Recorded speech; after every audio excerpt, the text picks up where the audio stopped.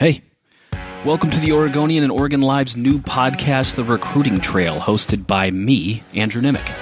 This podcast will take a look at recruiting for the Ducks, Beavers, and Oregon high school football and basketball with regularly scheduled shows featuring players and coaches as guests, but also breaking news quick hitter podcasts for big commitments and breaking news on the recruiting trail. We're less than a week away from the early signing period, so it's the perfect time to launch a podcast about recruiting. And I want to start with Oregon's class, the Oregon Ducks. And of course, we're starting with the Oregon Ducks because they have the number 5 class in the nation, according to 24/7 Sports, the number 3 class in the nation, according to Rivals. And yet, I sense a little bit of panic from Oregon fans. They've lost back-to-back games. Oregon's lost a pair of commitments in the last couple weeks here in Kyron Ware-Hudson, the Under Armour All-American wide receiver. He flipped to USC. And Jadarius Perkins, the number 3 junior college corner in the country. He committed to Oregon, picked up offers from Alabama, Florida, Auburn. And honestly, if you gave me $100 a few months ago, even a few weeks ago, and said, Nimick, who's the guy that's most likely to decommit? I would have put money on Jadarius Perkins. Now, that doesn't mean I expected it, but at the same time, with some of the offers he had, it made sense that he might be a guy to go. So no massive surprise. And then we have to go back and look at that ranking. Number 3 in the nation on Rivals, number 5 in the nation on 24/7 Sports. It's the highest rated class in program history. But there hasn't been a lot of new commitments lately.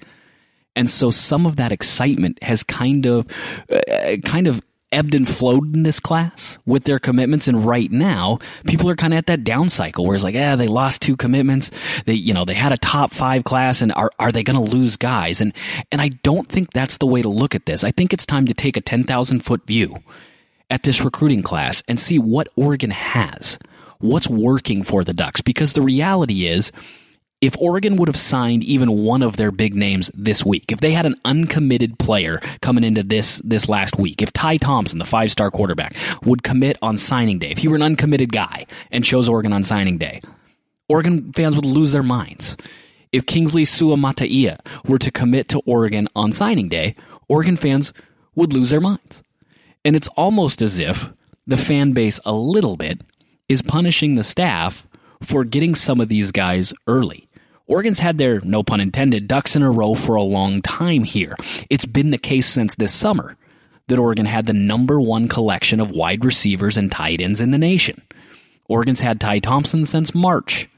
He's become a 5-star prospect since then, but he's been lined up for months. Kingsley Suamataia was a guy who people thought was going to choose Oregon for more than a year. Last year, that guy was Noah Sewell.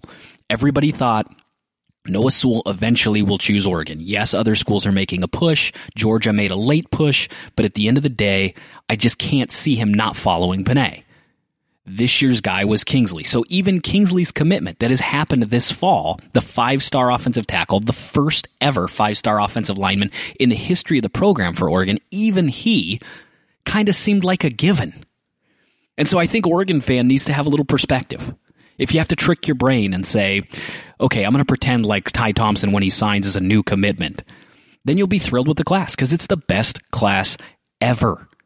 And it's worth reminding fans, prior to Mario Cristobal becoming head coach 3 recruiting cycles ago, Oregon had never landed the number 1 recruiting class in the Pac-12. They're about to do it for a 3rd straight year. And when we look back at previous results, and I don't necessarily think fans fully comprehend this idea, when you look back at the previous results, you say, well, what's the big difference between the number 5 class in the nation this year, maybe number 9 or 10 last year, compared to the average class they got in years past that were 16, 17, 18, 19, 20 in the top 25? And the reality is the gap is absolutely huge. And I don't think the average fan realizes. This year, for example, Oregon has the number 3 recruiting class in the nation on Rivals. They have 16 4- and 5-star prospects. They have 2 5-star prospects on Rivals, Kingsley Suamataia and 5-star quarterback Ty Thompson. Then they have 14 4-star prospects. Go and look. I went ahead and tweeted it earlier this week. I went ahead and tweeted a screen grab of Rivals rankings for 17, 18, 19, and 20, right around the range Oregon used to be all the time. And you'll notice those teams have between 1 and 4 4-star commitments. The gap between finishing 5, 6, 7, 8, 9 compared to even 18, 19, 20, 21 can be double-digit blue-chip prospects. And I don't think when we look back that fans really understand what that means. And I tried to break this down in an article for the Oregonian and Oregon Live this week that looked at this current team. Because people are saying, what's going on with this team? Why are they struggling? What's the issue? They just won a Rose Bowl. Well, first of all, we have to look at the fact that they lost Justin Herbert. They lost the entire offensive line. They lost Troy Dye, who was the heart and soul of the defense for multiple years. They had Penei Sewell opt out, and I know he's part of that offensive line, but it's worth noting they had arguably the number one offensive lineman in the country opt out, and they had 3 defensive backs who were supposed to go to the NFL opt out. That's huge. That's huge. Then you take a look at the recruiting results. And as I just mentioned, if you lose 2, 3, 4 consensus 4-star guys from your recruiting classes from 2017 and 2018, that might be half of your blue chip haul from those years, even if those classes were top 20. Because top 20 classes, again 17 through 22-ish, usually only have 3 or 4 blue chip guys. Penei Sewell was a blue chip guy. Brady Breeze in the class of 2016, blue chip guy. Thomas Graham Jr., cornerback, blue chip guy. Javon Holland, blue chip guy. That was roughly, give or take just a couple of players in each of those classes, that's roughly the main crux of why you were rated in the top 20 and not in the 30s or 40s. Because the difference between 20 and 40 is sometimes only 3 or 4 prospects, 3 or 4 4-star guys. Those guys are gone. And you take a look at what's on the field for Oregon right now. The offense for Oregon right now has 0 returning starters who were blue chip prospects on this team. Now, they have blue chip players. They have blue chip prospects playing. They're just true sophomores, true freshmen, and redshirt freshmen. Their starters, they have 0 returning starters who were blue chip prospects. The closest one, and I've had some pushback on this, people say Jalen Redd is a returning starter, and he was a blue chip get. People were excited when he committed. I don't think people realize Jalen Redd was a 4-star on Rivals. On 24/7 Sports, he was rated a 3-star cornerback. That is their most celebrated recruit right now that's a returning starter on offense. And it's a similar picture on the defensive side of the ball. Oregon's average star rating on the defensive side of the ball is 3.5 stars. They have fewer blue chip recruits playing than they do 3-star recruits playing right now on the defense. And I took a look at the 19 defensive players who most often play. And everybody automatically thinks of Kayvon Thibodeau. Everybody automatically thinks of Diamador Lenore and Noah Sewell and says they've got plenty of blue chip talent. Oregon on defense this year is returning and is playing just 1 upperclassman who's a returning starter who is a blue chip recruit, Diamador Lenore. They have 5 blue chip prospects playing on this defense right now. Mikhail Wright, Mace Funa, and Kayvon Thibodeau. All of them were class of 2019 kids. They're all true sophomores. They were all 4 or 5-star prospects. And then, of course, true freshman Noah Sewell, who's a 5-star prospect. That's it. 1 upperclassman who's a returning starter who was a blue chip profile. And I've talked about at the beginning of this show and early on in this show, the gap between having consistent 4, 5, 6, 7, the number 7 ranked class in the nation, and finishing 17, 18, 19, 20. It's not 3 or 4 4-star kids. It's 10, 11, 12 blue chip prospects. Oregon's got a huge haul in the last 3 years of elite recruiting. Multiple blue chip prospects, double-digit blue chip prospects. That's going to matter, and it's going to pay dividends next year and the year after and the year after. But right now, Oregon only has 2 recruiting classes of these monster recruiting classes on campus. True sophomores and redshirt freshmen, and a true freshman class. Their 3rd elite recruiting class, the one that we're talking about now, preparing for the early signing period, they're still in high school. They're still in the fall semester, however you want to say it, of their senior years in high school. And I get the naysayers who say, well, Oregon had the number 18 class 3 years before that. And 4 years ago, they had the number 22 class or 25 class. Sure. But again, the gap between 22 and 8 might be 10 blue chip prospects. I don't think people, one, understand how long it takes for a blue chip recruiting class to really pay dividends. You can have an immediate impact with a handful of guys. But if you want to feel the full saturation of that group, it's going to take 2 or 3 years. Oregon is just now feeling the impact of those true sophomores up and down the lineup. And some of them still haven't played because they're redshirt freshmen and they're true sophomores. Give it another year. Give it another 2 years. Right now, Oregon's roster might have 30, 40 blue chip prospects. If they continue doing what they've been doing, they'll be up in the 60, 70 range. The difference between 20, 25, 30 blue chip prospects and 40, 45 blue chip prospects is massive. So be patient and understand that even if this signing day doesn't lead to another huge name on the board, Oregon's still going to do a great job. I do want to talk about the prospects they're looking at right now because they do have some wiggle room. And Oregon is still trying to recruit some blue chip talent. Will they add any to this class that, again, is number 5 in the nation on 24/7 Sports and number 3 in the nation on Rivals with 16 blue chip prospects? First of all, you know Kingsley and Ty are solid, the 2 5-star prospects, so you feel a lot of relief there. Your headliners are set. Could they add another headliner to that group? Well, Oregon's recruiting 3 5-star guys right now. Corey Foreman, who is the number 1 or number 2 prospect in the nation, depending on which site you use. JT Tuamalau, a 5-star defensive lineman out of Washington, who is either the number 1 or number 2 recruit in the nation, depending on which site you use. Corey and JT kind of flip depending on which site, but they're both 1-2. And Oregon's in it for both of them. But they are a real long shot for Corey Foreman. I do not see that happening. There's an off chance with Corey Foreman, but it's unlikely at this point. And the same can be said for JT Tuamalau. It does not look like Oregon will get either of those kids. Now, they could surprise, and you should never count out Mario Cristobal and his staff, especially their ability to close. We've seen it before. We saw it last year with Justin Flo, the 5-star linebacker, the highest-rated linebacker to come out of California in 25 years. And we saw it the year before that with Kayvon Thibodeau. Everybody thought Alabama, day of. Everybody going into his commitment on ESPN said it's probably going to be Alabama.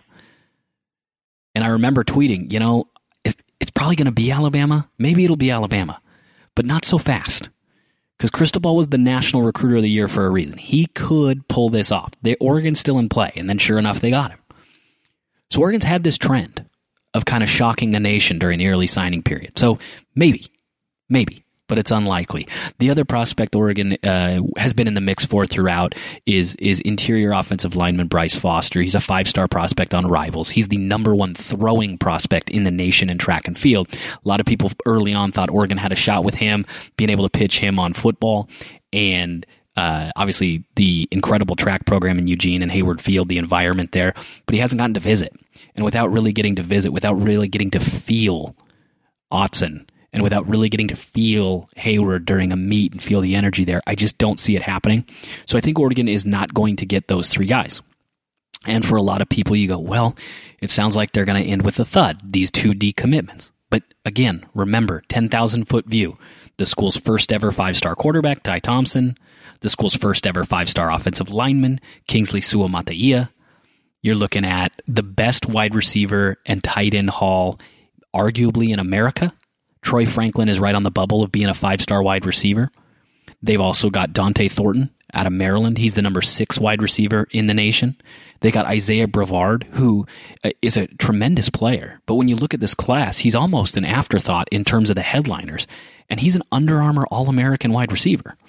And then at tight end, you've got Maliki Matavao and Terrence Ferguson, who are ranked the number 6 and number 7 tight ends in the country, respectively, on Rivals. So it's an incredible recruiting class. You also found the best player in your home state, Keith Brown, The inside linebacker out of Lebanon High School, the All-American Bowl selection, he's in this class.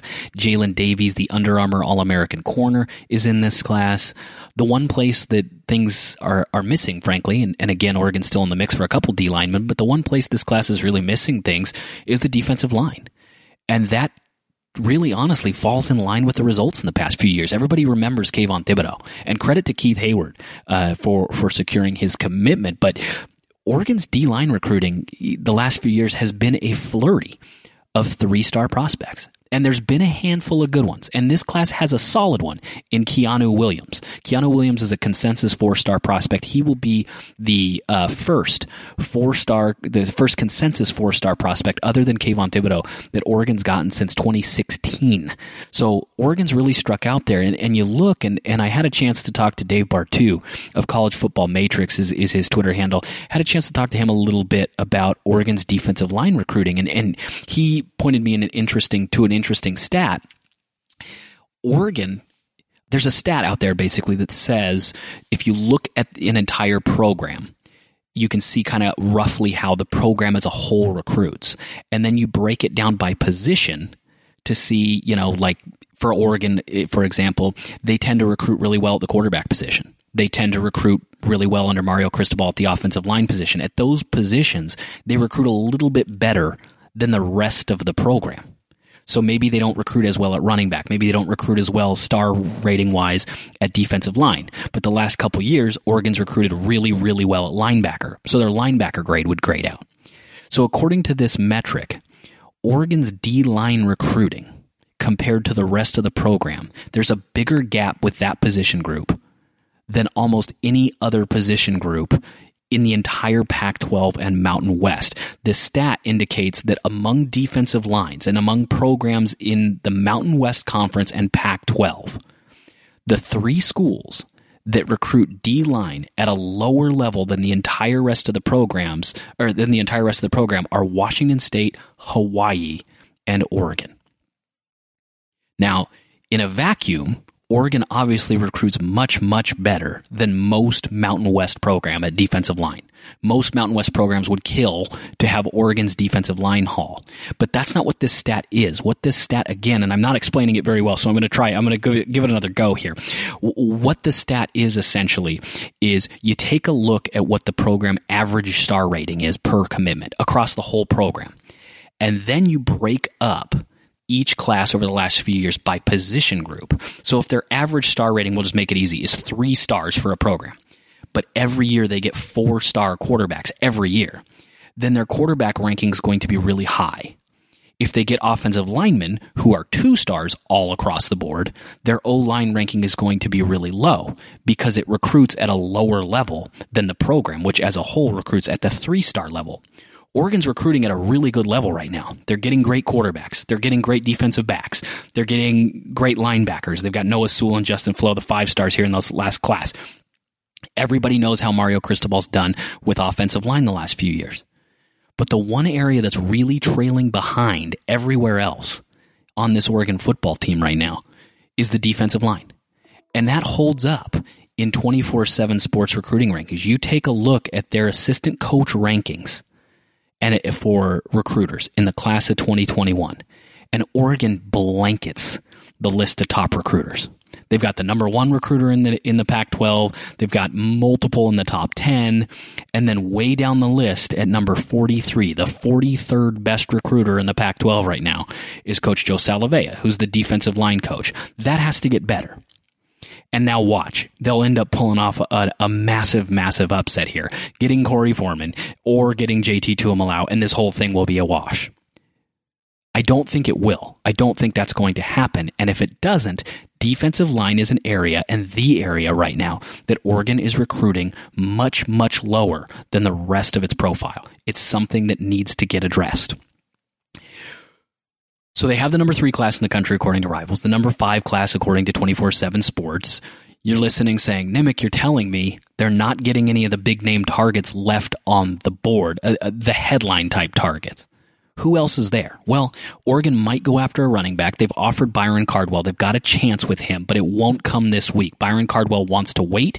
He wants to commit on January 25th, and then he will sign during the traditional signing period in February. He is the number 8 running back in the nation, the number 1 running back in the West region. I had a chance to talk to him last week, and his basic premise was, I like Oregon. They're a bit of an unknown. I need to make sure I fit their system. I need to make sure I bond with the coaching staff because I'm hearing from a lot of schools, and boy is he. He listed a top 6 or 7 that included Cal, Florida, Florida State, UCLA, USC. The kid has options. So if Oregon's able to pull that off, that's a whole nother layer that we've never really seen Oregon pull before. You look at last year's recruiting cycle. Clemson wanted Justin Flo. They wanted him, 5-star linebacker, big-time talent. When it looked like they weren't going to get him, they pivoted. And late in the process, they offered a different 5-star linebacker. And I'm talking about like 2 weeks before the early signing period. They offer a different 5-star linebacker. He visits that weekend and commits. That's a different level. When you're able to pivot off a missed guy that would be a big-time guy and offer another athlete late who would be most programs' headliner, and in a week or 2 weeks or 3 weeks, just the opportunity to play for your program is enough to beat out schools that have been recruiting him for years. That's a layer that only right now belongs to Alabama, Ohio State, Clemson, and LSU.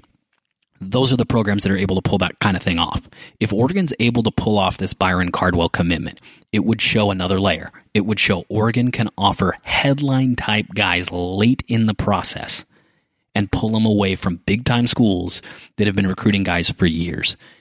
He's the number 8 running back in the country, so it matters. His commitment would obviously matter. That's a big-time get. But I think even more than that is the symbolism of we can offer late and steal headline-type talent late in the process with the December offer. And I think that's an unprecedented move for Oregon. And again, it's the type of move that only a handful of programs could possibly pull off. The other place, obviously, everybody's looking is the transfer portal. Where does Oregon finish this class? Okay, number 5 on 24/7 Sports, number 3 on Rivals. I'm going to keep hammering that home. But what else is on the table? What else could they do? Well, it might not help the ranking, but I do think Oregon's going to hit the transfer portal and hit it hard. And it's not real hard to speculate. You can sit at home. You don't need to work at the Oregonian. You don't need to have a podcast to be able to tell where a program needs transfer portal help. Because that's plug-and-play help. That's plug it in, next year, plays right away. Where's Oregon struggling? They're struggling at defensive line, particularly at nose tackle, especially if Jordan Scott moves on. They're struggling potentially in the defensive backfield, and they could use another wide receiver. They went and recruited a bunch of really, really talented wide receivers, but they're going to come in and be true freshmen. And as great as Chris Hudson was all fall camp, and if you watched anything, listened to anything, read anything, all anybody talked about was how great Chris Hudson looked in fall camp. Future superstar. Still think that. He's averaging a couple of targets a game. It is really hard for a true freshman, even when they're breakout stars in camp, from being productive Pac-12 players day one. And Oregon needs a day one guy. I could see with Kyron Ware-Hudson moving on, flipping to USC, Oregon going after a wide receiver. And one of the most likely targets in the transfer portal right now is Samori Torrey. Kid grew up at Westview High School, not that far away, 2-hour drive away, roughly, from Eugene. He wants to come back home.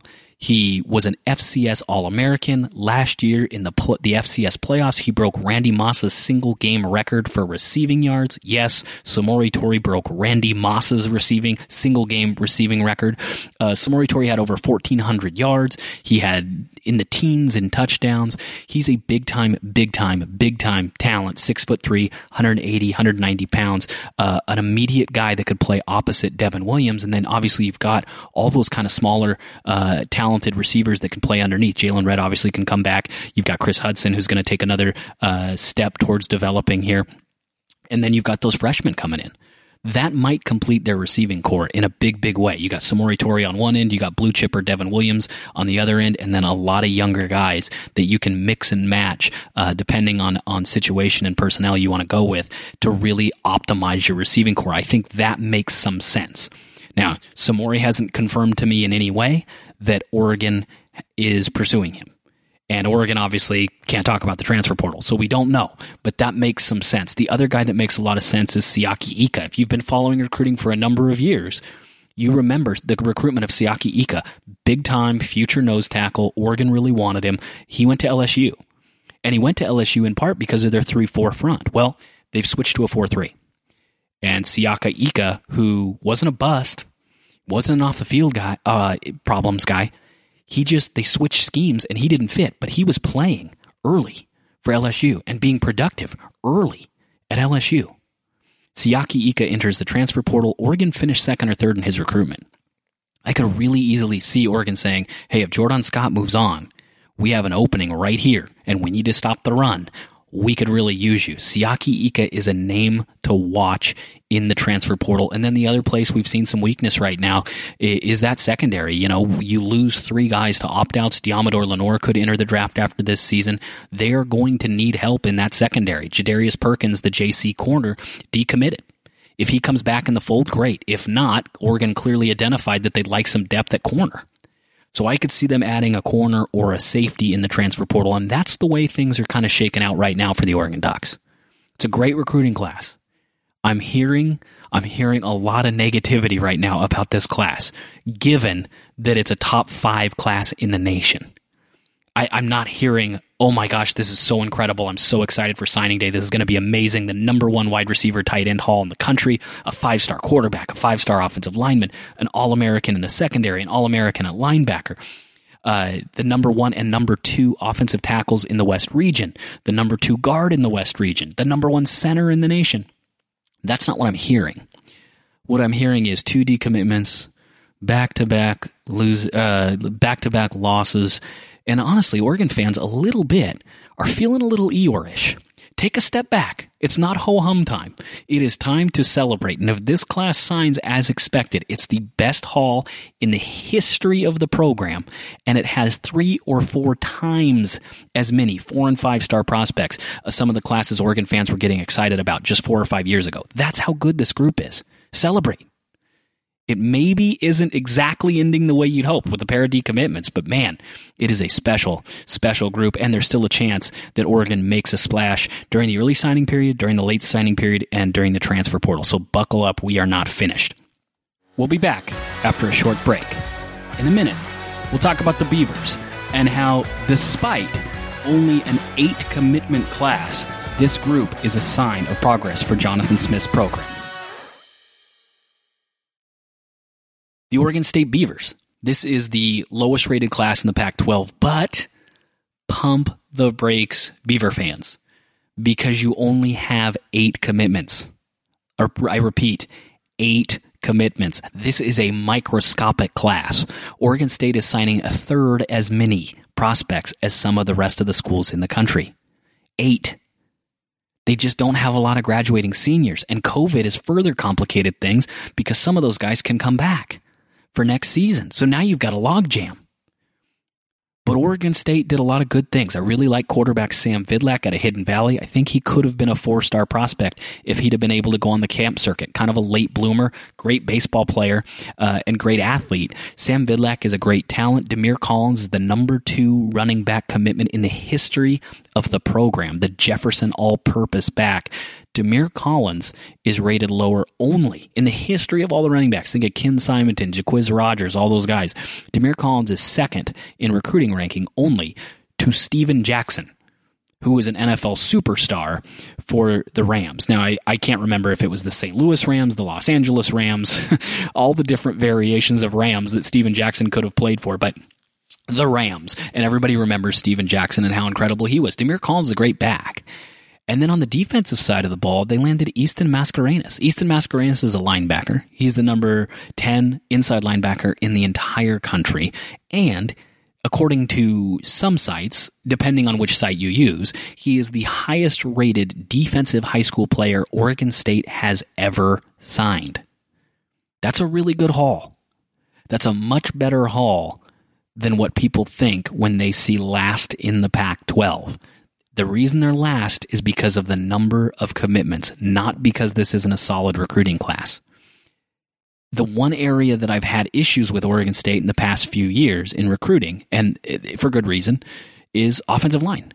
The last couple years we've seen Oregon State late in this recruiting process, right when we get to around this time each year, you suddenly see Oregon State kind of sniffing around FCS prospects, trying to steal an offensive lineman from Montana, trying to steal an offensive lineman from Portland State.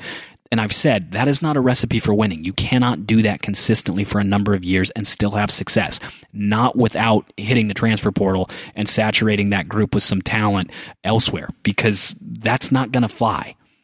You can't just have the best Big Sky line and win in the Pac-12. Doesn't work like that. But we've seen some progress on the field. Nathan Eldridge, the center transfer from Arizona, has done a really nice job. The developmental players that they've had in the program are doing a good job, and they're kind of pivoting away is what it looks like from offensive line. Every year, the last 3-4 years, Oregon State has come down and said, okay, we got to recruit offensive linemen. We need one more offensive lineman. We need 2 more offensive linemen. And that provides the theater heading into the early signing period. That is the drama for Oregon State seemingly every year. Doesn't seem to be the case this year. It looked like it was going to. Marcus Mbao is signing during the on the first day of the early signing period, Wednesday, December 16th. And I just don't necessarily see him choosing Oregon State. Dylan Rollins was a guy they were going after out of Montana. He chose BYU. Oregon State had a returning mission player, an unrated offensive lineman from the class of 2018. According to him, Oregon State and him have not been in contact much at all as of late, and so it sounds like Oregon State's kind of pivoting away from him. I think he's looking at other options at this point too, and that's probably a good thing. He was an unrated guy in the class of 2018. He hasn't played football in a couple years, and he was one of those offensive line commits. Instead, Oregon State's probably going to have some wiggle room to work. And you go, okay, Nemec, give it to me. Who are they getting? Who are they stealing? Well, Oregon State appears to be, based on what I can tell, I've reached out to a few Pac-12 commitments at positions of need, and Oregon State has reached out to a number of kids. Oregon State is really working to utilize that spatula. Yes, flip recruits. Okay, bad. I won't use spatula anymore. But they're trying to flip recruits. And so they are really hard going after some of these good Pac-12 players that are committed to other schools. That's great. Again, they're not signed. I'm not talking about current players on other Pac-12 programs. I'm talking about verbal commitments. They can go after whoever they want. So Oregon State might pull off a surprise flip before signing day. If they don't, rather than go after offensive linemen and, 3-star low-level offensive linemen, I think Oregon State's going to go hit up the transfer portal. And you take a look at what they have, and I think Chance Nolan shows some promise, so you're probably okay at quarterback. You feel pretty good about your running back room with Jermar Jefferson and B.J. Baylor, and even if Jermar moves on, you got B.J. Baylor, you got Demir Collins coming in, you're good there. The receiving core looks great. Zariah Beeson looks like a future star. You've got a number of young receivers. You don't need a lot more, and you've already got Jimmy Valson in this class, the Texas wide receiver, 6'3", 180 pounds. He tweeted this week he is solid in signing with Oregon State. That's good news, because he was getting hit up regularly by multiple Power 5 conference programs since his commitment to Oregon State in October. There were programs that wanted to flip Jimmy Valson away from Oregon State. The fact that he's solid, he's signing with Oregon State is huge. His offer sheet, impressive. He's a beef. Offensive line, Oregon State looks like they're ahead of schedule. I don't think they need the offensive line guys that you maybe thought they did entering this recruiting cycle. They got Henry Buckles, the Hood River Valley athlete out of Oregon. They feel good about him. And other than that, they like the youth movement coming up in that program. That's a good thing, because they've had to use these late resources the last few years at offensive line. Don't have to do that. Maybe they can go in the transfer portal and pick up a D lineman. They've got a really good linebacking core. It's pretty young. It's a good group. They might pick up another linebacker, or they can pick up somebody in the secondary with Jaden Grant kind of thriving and potentially moving on to the NFL draft here after this season. So they have some wiggle room. And when you've got 8 commitments, a lot of the time the reason you have 8 commitments is because you have no wiggle room or you weren't able to land kids. It's not the case this year. Oregon State got some really good talent. I think their top 3 or 4 commitments are big-time commitments, really, really good players. They filled out their needs elsewhere, and I think they're going to have 2, 3, 4 scholarships to work with here to hit the transfer portal and go get really talented players. You're not going to be thrilled on signing day, Beaver Nation. You're not going to look at this recruiting class and say it's a top 25 group. You're not going to look at this recruiting class and say, hey, we jumped into the top 6 of the Pac-12. You're not going to do that. There just wasn't enough spots. But man, if I'm an Oregon State fan, I'd be really happy because the nucleus is a solid 8. You feel good about the 8 you've got. And instead of forcing the issue and going and getting a 2-star guy here, a 3-star guy here, you leave those scholarships open and you attack the transfer portal. And we've seen Oregon State's had success hitting the transfer portal. Tristan Gebbia, transfer. Avery Roberts having a huge year, transfer. Addison Gums, when he gets on the field, they project him to be really talented. Tyjon Lindsey brings a nice little wrinkle to this program. There are a number of transfer portal guys who have served Oregon State well, so I think they're going to be able to do that again. This is a program that's probably a bad spot in Seattle and a healthy Jeremiah Jefferson against Utah away from being 4-1. They're further ahead than you think, so don't panic when you see a recruiting class that's 12th in the Pac-12. That's it for the first edition of the Recruiting Trail. Subscribe wherever you get your podcasts. Rate and review us. Apple Podcasts is a great way to go to find the show. Subscribe and it'll automatically download and automatically upload, so you can go ahead and listen to that. And like I said, we're going to have regularly scheduled shows with guests, coaches, players, breaking down the Ducks, the Beavers, Oregon high school football and basketball. But also, and I'm really excited to do this because it's a home studio, we will also have breaking news podcasts. We will be able to, when there's a big commitment, when a Demir Collins chooses Oregon State, when a Ty Thompson becomes a 5-star quarterback and gets an All-American Bowl presentation jersey. We'll be able to jump in a podcast and break down in a quick hitter, 6-7 minutes, what that means for the future of the program. So you will be up to the minute with the Recruiting Trail, brought to you by the Oregonian, Oregon Live, and me, your host, Andrew Nemick. Thank you for listening.